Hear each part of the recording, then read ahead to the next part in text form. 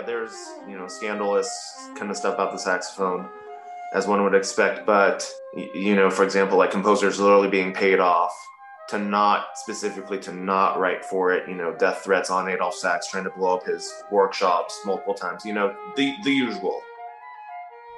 That's the saxophonist Nick May. I'm Jamie Green, and this is Trading Fours.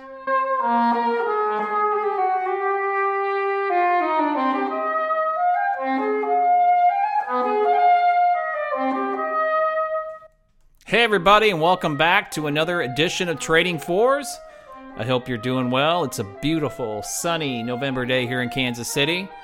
And I've got Nick May, the great saxophonist here in Kansas City, as today's guest. But before we get started, let's do a little bit of housekeeping. I could really use your help growing this podcast. I put in the show notes the subscribe link for both Apple Podcast and Spotify. So do me a solid, if you could. Go down, click on the link, subscribe. It helps. And I appreciate it. Also, if you're digging this podcast, go on Apple Podcast and give me a review. That also drives more people to it. This is a labor of love. I'm not making any money off of this. But I think these conversations are really good, and I think they're interesting, and I would love for more people to hear them. It continues to grow, but I'd like it to grow more. So thanks for that. Okay. Back to actual interesting stuff. So, I can't believe it's been over a year on this podcast, and I finally got a saxophone player on. And not only a saxophone player on, a really good saxophone player. And I think it's really interesting. When you think about saxophone in Kansas City, you're probably going to think Charlie Parker instantly, and certainly that's a big part of our history here. But the saxophone is a lot more diverse than that, as you're hearing right now. The saxophone can be a classical instrument. And today's guest, Nick May, he does both, man. He plays a classical saxophone, he plays a jazz-type saxophone stuff. He can do it all. And in this case, he's doing the soprano saxophone, which is a beautiful instrument. And he literally actually sacrificed his soprano saxophone to make it better so he could play a song. And we're going to talk about that as part of this interview. So, really excited to have Nick on, and no, not just because he's from Nebraska, although that's cool.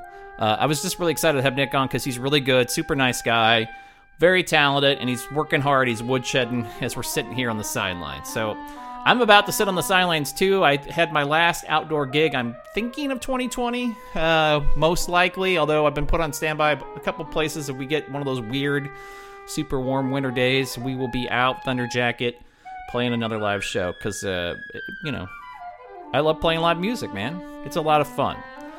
But let's get back with Nick. Let's have fun. Let's get started. Here's my conversation with Nick May.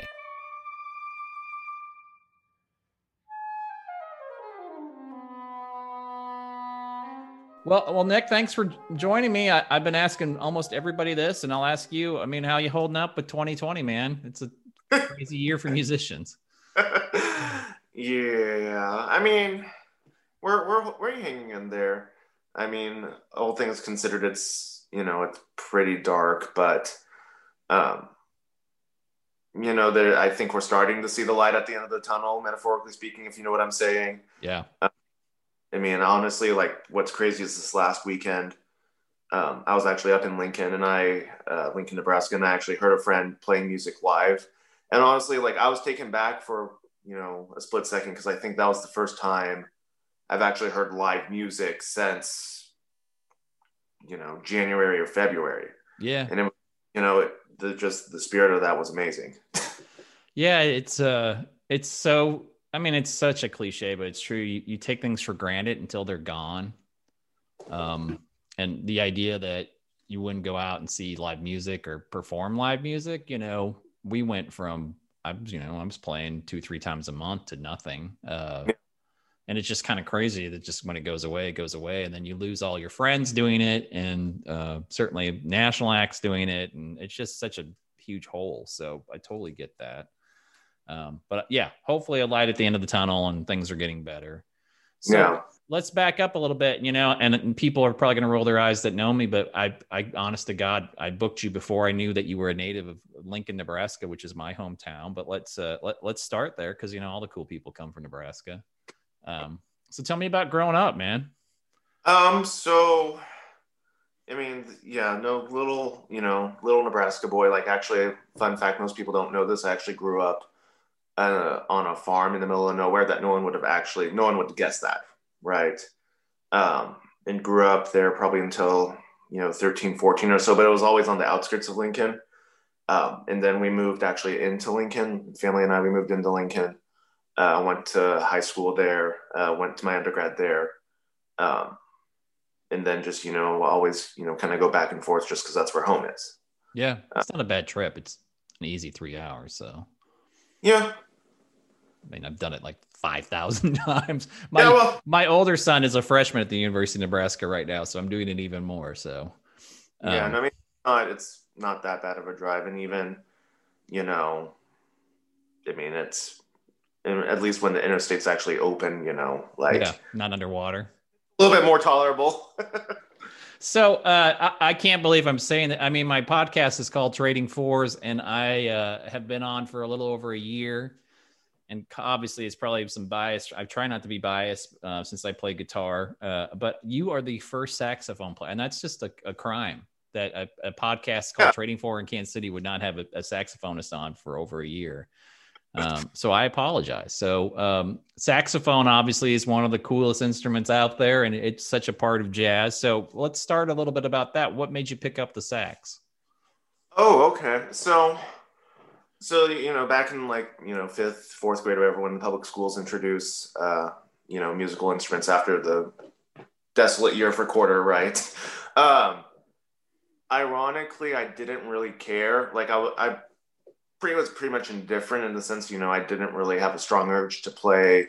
It wasn't like the saxophone was calling me, and the love out the instrument didn't, call me for that. I actually wanted to play, I believe, trumpet. That was like my first, on the sheet, you like make your first pick, what you want to try.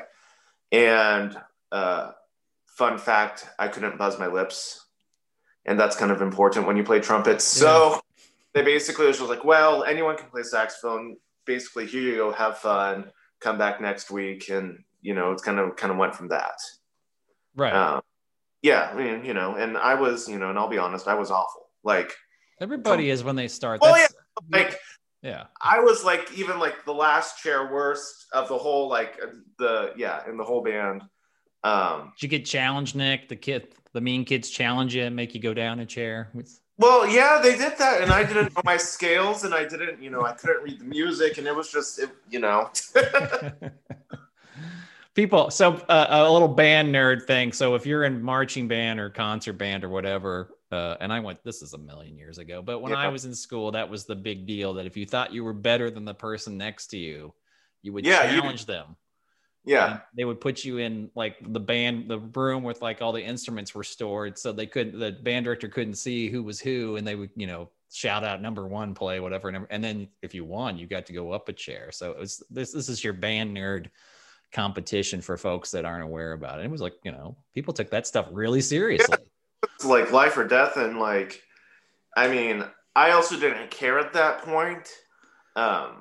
And I didn't really, I'll be honest, I really didn't start really caring or even like practicing like heavily probably or at all. Like, let's just say practicing at the start, that's an improvement in itself until probably either like 8th or 9th grade, I would say. So about 3 or 4 years after even just starting. And ironically, that was kind of had to deal with one of those challenge things that you mentioned because obviously I was, last year the worst, right? And this one person who was first at the point basically like was challenging me in the sense like the solo contest, like the yearly solo contest, right? Basically saying, well, I don't know why you're even submitting to do a solo contest, whatever, like piece, because you're gonna just get like a whatever the arbitrary failing grade is, and I'm gonna get a whatever the superior is, whatever. So, you might just quit while you're ahead.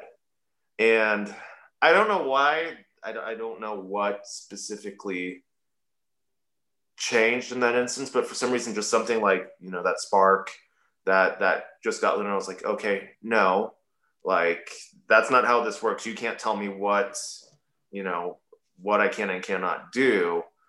And then I did this, this miraculous thing called practicing, right? And then, come day of the solo contest thing, whatever. We all do go through the whole charades, whatnot. And at the end of the day, it was just hilarious when the band director was like announcing all the results. And they said, like, I wasn't even like, they didn't even say anything about me. I was like, oh crap, I was probably the worst. Like, that's why, and then I remember, basically, they stopped and it was like, and ironically, like, Nick has one of the top scores at the whole site on this day. And like the look on his face when he was like, what the, you know what I mean? Right. So that guy, that either boy or girl, I don't know who it was that did it, them being kind of a jerk to you was a great impetus for you. Yeah. Ironic. I mean, it wasn't anything new, but I think had enough. Yeah, I had enough. And it was like, okay, you know what? We're done with this. Right.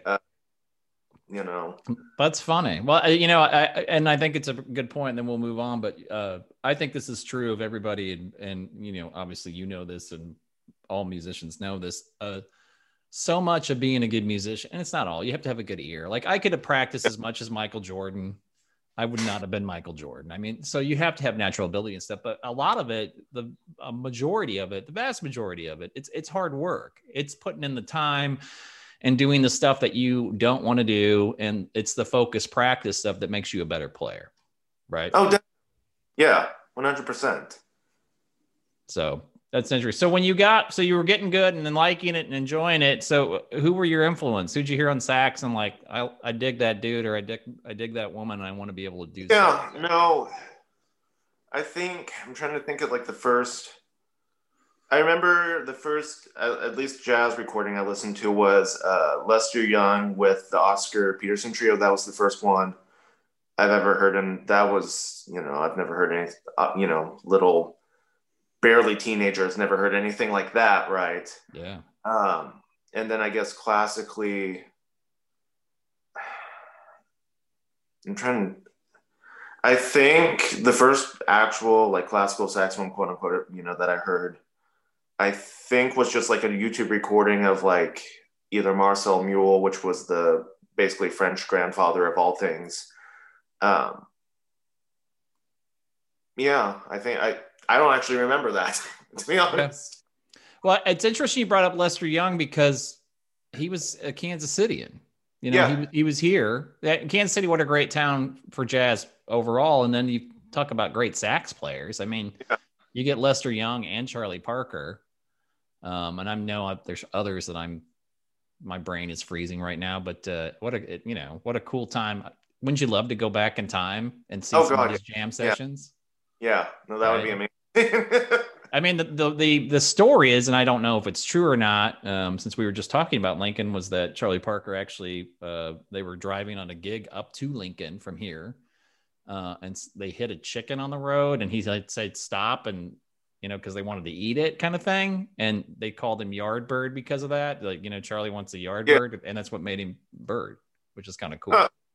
Interesting. Yeah, I've never heard that. I've never heard that one. Yeah, well, we'll see if it's right or not. Yeah. Somebody will send me a nasty message if it's wrong.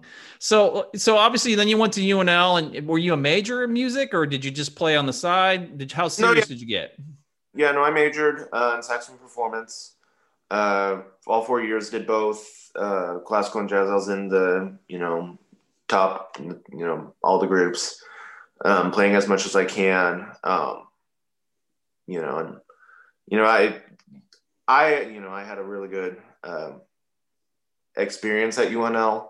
I got a few different opportunities to study with some different people that most people probably wouldn't have ventured out to. For example, like I studied I obviously studied saxophone all 4 years, right? But the last 2 years, I studied with one of their resident string quartet artists, so on violin. I was playing saxophone, I was playing saxophone music, right? Violin music on saxophone with a violinist. And that I think that shaped me a lot more, or that influenced me a lot, kind of where I'm at today. Um, studying, because that, I mean, that's kind of the core music that I traditionally play at this point, is the violin repertoire. So it's like Vivaldi, Nick. What do you lean toward? It's a violin. Yes, yeah, no, like right now I'm actually working on my second CD, which is going to feature Mozart, Vitali, which is a Baroque composer, Brahms, and then the Franck Violin Sonata. So those are all like heavy, kind of the heavy core pieces in the repertoire. Um, but basically, anything's really fair game. I mean, I wouldn't say I single out one over the other. Um, Because but when was the saxophone created? I know it was was it Adolphus Sax? What was the guy's yeah, name? Adolf Sax. And that And was later. So most of this classical music, because part of the reason of this podcast is I kind of try to demystify music for people that, are yeah, just kind of like, but like, how does things work? So saxophone was developed in the 1800s, correct? yeah, mid 1800s. So most of this music was written long before that. So as a saxophonist, you didn't have the opportunity. Nobody was writing music for you because your instrument didn't exist. Well, that, and also, there's also the scandals that, that it goes to, oh yeah, there's, scandalous kind of stuff about the saxophone, as one would expect. But, for example, like composers literally being paid off specifically to not write for it, death threats on Adolf Sax, trying to blow up his workshops multiple times, the usual, right? So why did they hate it so much? Because, well, I mean, it makes sense in a sense. Like, if you're, I mean, in the 1800s, we didn't have, mid 19th century, we didn't have, all the core companies. Everyone kind of made their own instruments, right? So you didn't have the big Selmer, Buffet, Yamaha. They were all kind of just the local town repair music person, right? Yep. And then you have, and I guess kind of backstory, Adolf Sax, his father was a repair music instrument maker. And, they said he made really good flutes and clarinets at the time. So he learned that already. So he's a second generation instrument maker. And so he was a very special child, and all, very different meanings of that. He, swallowed arsenic, blew up gunpowder in his face, got hit in the head with a round, like fell down, like you name it, he should not have lived. Like, I'm gonna have to read a book about him now. It's great, but I mean, if you think about it, and we go back to when he invented the saxophone. If you look at the old, original, the original made ones, they don't look really much any different than the modern ones, except they're a little bit. The modern ones are more shiny and has maybe a few extra keys, but the whole overall conception and design are pretty much the exact same. Yeah. Okay. So if you compare that to the flute, right? The modern flute and the prehistoric flute, that they're completely different instruments. The original clarinet and modern clarinet changed so dramatically. Yeah. So if you and you enter the market with a fully functional, almost perfect instrument that does not need years and years of trial and error, of course you're going to be pissed off. If you're one of his if you're one of the competitors in the instrument manufacturing field, right? So, and in his clarinets, he also perfected the bass clarinet. So the bass clarinet, before he fixed it acoustically, it was pretty much like a giant clarinet. But now, that's why it has the brass bell, and it has kind of the same resemblance to the saxophone. And it's kind of shaped because same guy. Interesting. Well, that's why I do this podcast. I learn something all the time. Yeah. So I did not know. But yeah, I knew a little bit, but not all. Didn't know about the arsenic. Didn't know about people blowing things up. Didn't know about any of that. But yeah, no. So like the other instrument company, people, like literally tried to hired hitman to try and kill him, trying to burn up his design, steal his designs. No one could replicate it. And literally paid off composers to not write for it, or else they would have their you know, they're artists, they're people playing their instruments, basically, uh, you know, boycott the orchestra and not play. Right. So if they're between their whole woodwind section and one saxophone, what are they going to choose? Right. So do you mostly prefer classical and then some jazz? Are you 50-50? How do you break it down? Well, so in terms of preference in terms of preference, I would say 50-50. What I actually end up doing and, you know, or I guess was doing before, yeah, you know, it was probably closer to 80% classical and then just 20% jazz, just because, you know, I have complete and utter respect for all the weekend troopers, you know, who do the, you know, 9 to 2 a.m. gigs, you know, every, like, you know, that's just not, you know, necessarily my main MO, for lack of a better term, right? So, you know, I usually, like, what I've done in the past in terms of in like the jazz field, like I usually do more, like I'll come in for like a special concert, like you know, you probably remember First Plymouth in Lincoln, right? Oh yeah. Yeah. We used to do, like, you know, a jazz service, gospel jazz service, you know, once or twice a year, go up for things like that. Was a guest artist with Baker University's jazz band and combo last year. So things like that more often than not. Okay. You're just not going to be at the Balloon Room at 1:30 playing. No, that's past my bedtime. Like, well, dude, you're young. Wait till you get to be my age. You're going to be really.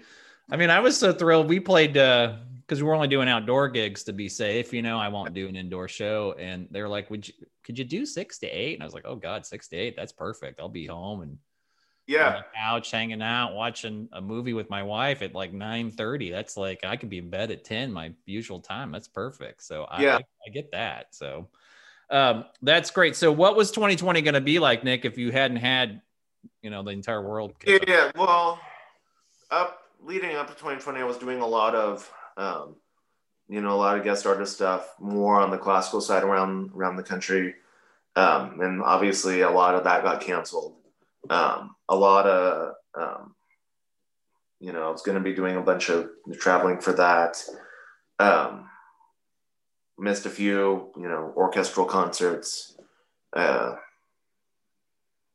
to think if I missed anything. I mean, I don't want to say it, but in a sense, this was actually kind of, I don't want to say it's nice, but maybe it's, you know, trying to find the silver lining. You know, kind of going back to what you were talking about. Because this has actually given me a chance to just practice, like, hours upon hours that I wouldn't have normally had. You know, and especially the first 2 months of quarantine when, you know, everything was just on kind of standstill. You know, I haven't had time to practice 4 or 5 hours, you know, consistently since I don't know when. And it was, you know, it was great. You know, I mean, obviously, you know, missing all the, you know, social interactions and, you know, concerts and whatnot, but just being able to sit down and, you know, kind of get to work, that I actually enjoyed it. And I know, yeah. And you're not the first person to tell me that. Really? I've had Jackie Myers, you know Jackie, right? She told me the same thing, you know, that just, you have so much going on that you just can't put in the practice you want to, because you're either performing or you gotta make money. You gotta make a living. So having that, and then I don't know, you're way too young to know who this is, but there's a guy named Roger Manning who's a keyboard player who was the keyboardist in Jellyfish, which is one of my favorite bands from the 90s. And he's currently, he tours with Beck, and oh wow, he's played with all kinds of people, and he's like, I haven't had this time in forever, because he's probably mid 50s.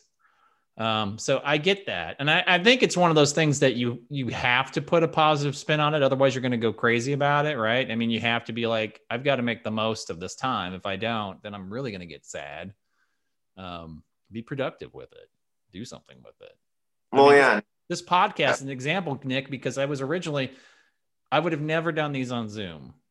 I just wouldn't have, because I really like that interaction in person.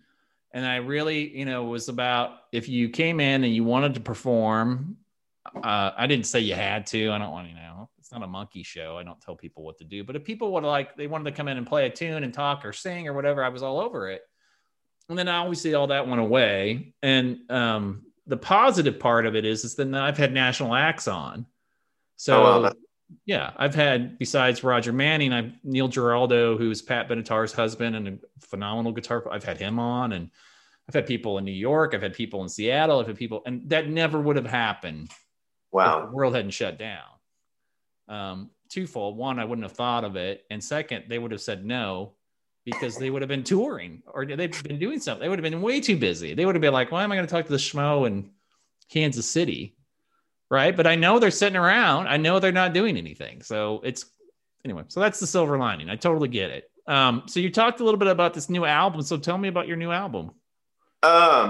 So yeah, no, this is, it's a work in progress. Obviously it's TBD with everything going on, but Maya Tuliva, she is a pianist and the owner of the Music Academy of Kansas City Warehouse. So that's where daytime job is, where I teach and do admin there. We've played together for probably the last two years or so. And then basically we were just sitting, kind of mid quarantine, just, okay, what do we do? And we're like, you know what, let's record an album, try and be productive, try and be proactive, and try and create something, good out of this. Right. And so, it was actually pretty easy picking what we wanted to do. Cause we've both played, the Franck Sonata, couple, not 100 times, but, at least a dozen times, separate collectively. But then we actually played it together, on our faculty recital, I think like 2 years ago, something like that. So that's already a 30-minute piece. So that's half an album right there. And that's so side then, one. If you had an album, we still had albums anymore, which we don't, but yeah, exactly. And so, we just picked, kind of went around like, okay, what else would work well with this? What do we want to do? And so when we settled on that whole program, kind of the idea behind it is it kind of represents, you kind of get a little bit of everything without getting too cutting edge and modern, everything kind of up to that. right. Obviously you have your Baroque, your 1700s, you have your Mozart, you have your Brahms, and then you have your Franck, which is super late French Romantic, leading up to the 20th century. So right now we're thinking about recording it in March or April, pending everything going on. Also pending if my instrument is actually functional by then.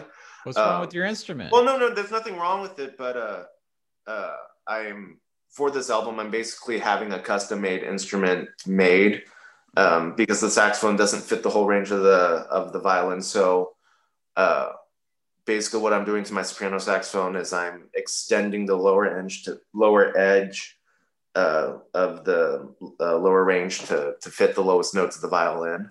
Okay. In its natural state, it doesn't, and yeah. So soprano sax is what you're doing on this album, mostly not. Yeah, that's primarily what I would say is probably my main saxophone out of all of them. Obviously, I have them all and play them all, but that's probably the most one that's home. Okay. Soprano saxophone, it only goes down to concert A flat, and the violin goes down to concert G. Right. Right. And so basically what you have to do is you have to cut off the bell of the soprano.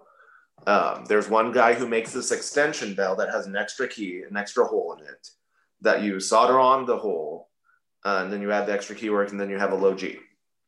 Well, two thoughts on that. One, it sounds expensive.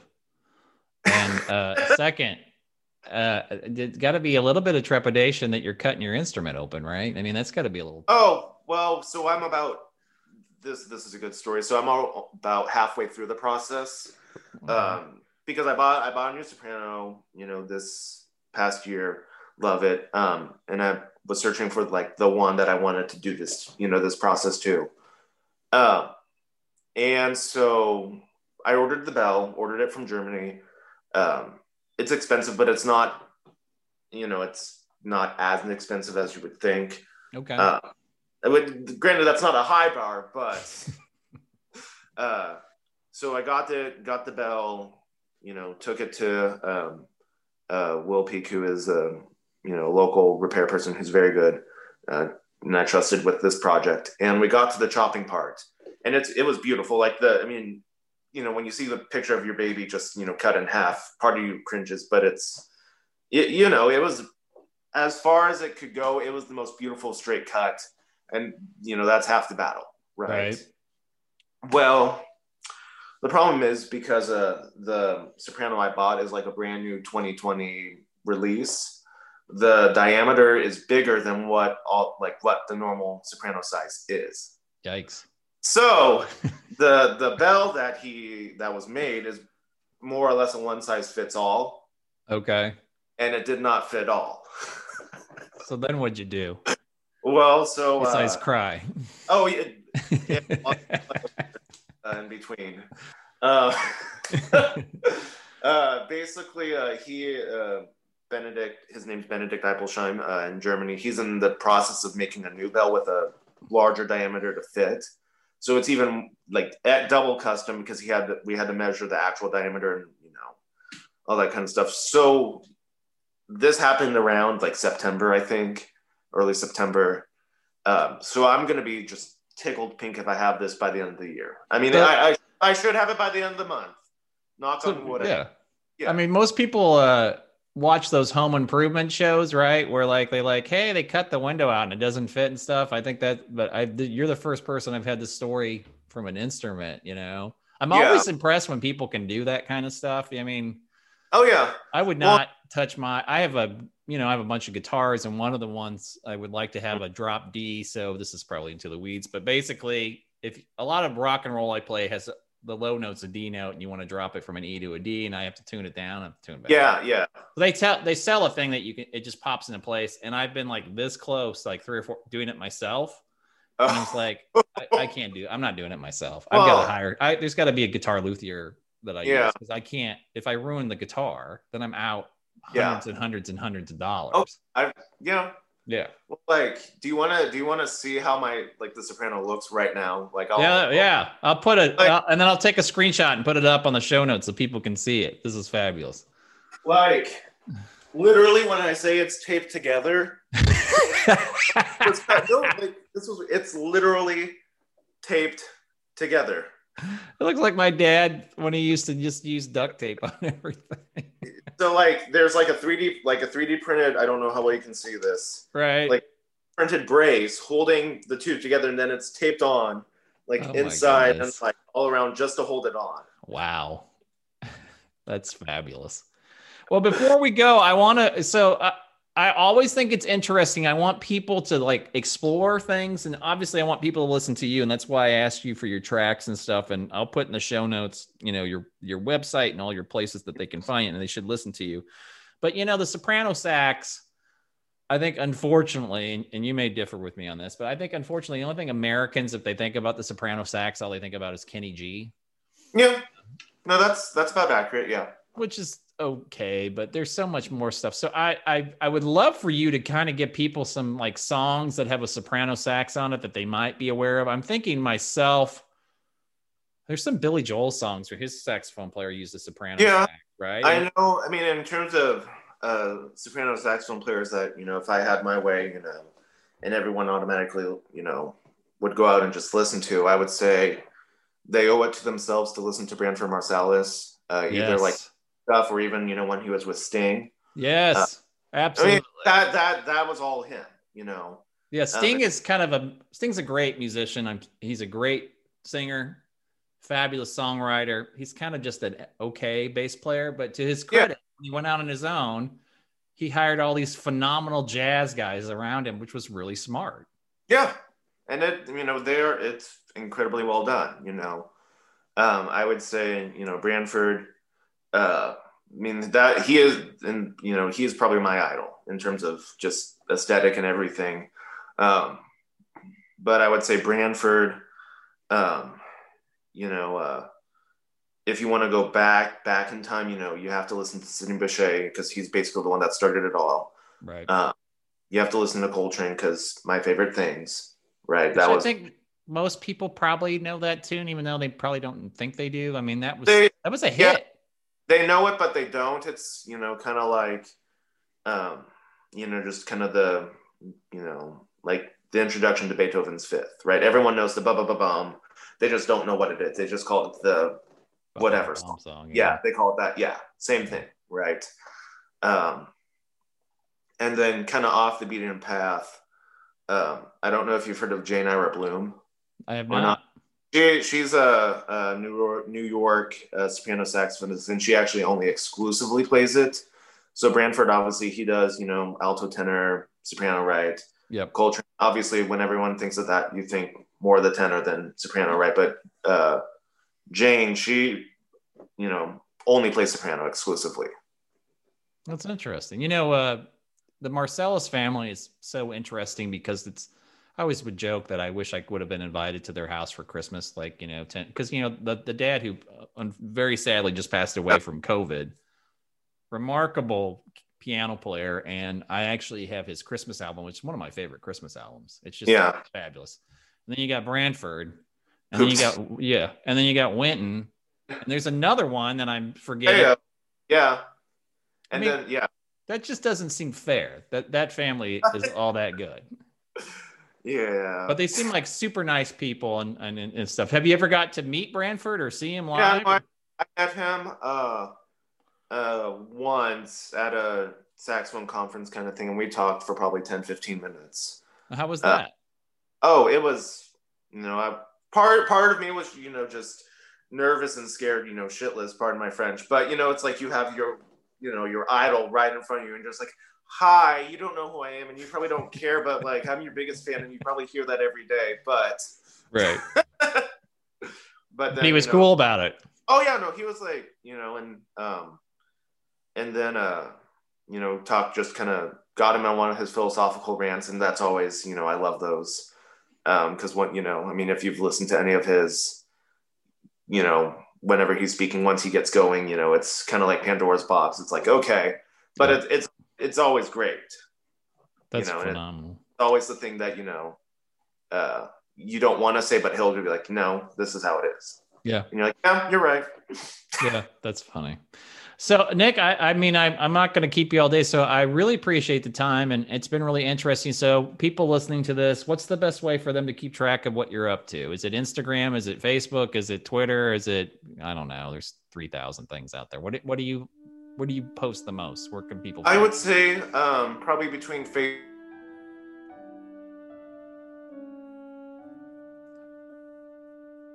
Please come back. Specific details, either Facebook, Instagram, website. I don't do Twitter. I know I probably should, but nah. Don't do it, dude. Don't do it. No, it's not fun. It's just people being really mad at each other. Well, thanks so much, man. I appreciate it. I will put in the show notes all those things. It's so nice to meet you. I wish it was in person, but virtually it's great. And when the world opens up, please let me know where you're playing and stuff. I'll come out and see it. And, anytime I can support a fellow Husker, they're not going to ever say no to that. So I really appreciate it. No, thank you. Thank you so much for having me. Appreciate it. Absolutely.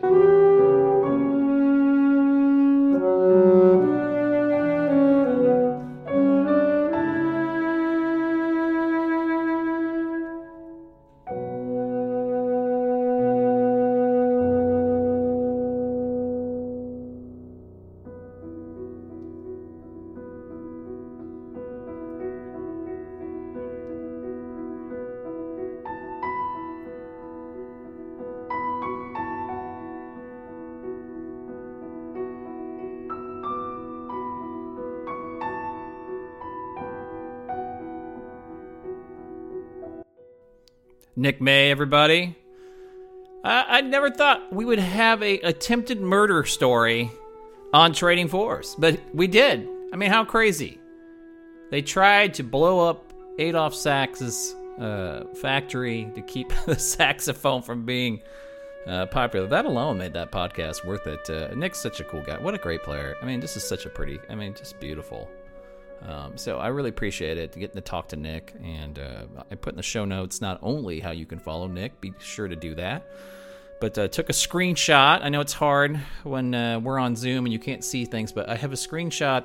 There's a link to that in the show notes where you can actually see Nick holding up the saxophone that is literally taped together with some medical tape. It's fabulous. I just, it's funny. The things you do, man. The things you do to make it and to perform and to get better. So it's funny. So Nick, please let me know when it's fixed. I feel bad for you, brother. Let me know when you get that all, soldered back together and make it look all new again. So that's it for today's Trading Force. Hey, next time we're going back to New York City. I've got the jazz fusion guitarist Oz Noy. Oz has a new album out coming out November 20th called Snapdragon. Oz is fabulous. He's played with just about everybody you can think of. How about Mike Stern? How about Eric Johnson? My God, the list is so long. So be sure to check that out. That'll be on probably Saturday. Had a fun chat with Oz, and he's an Israeli-American, so he literally came here from Israel in the 90s to pursue his jazz dream, and he's done it, so that's very cool. So that's next time. But until then, go out and support live music, either in person or virtually, and I'll talk real soon. Bye-bye.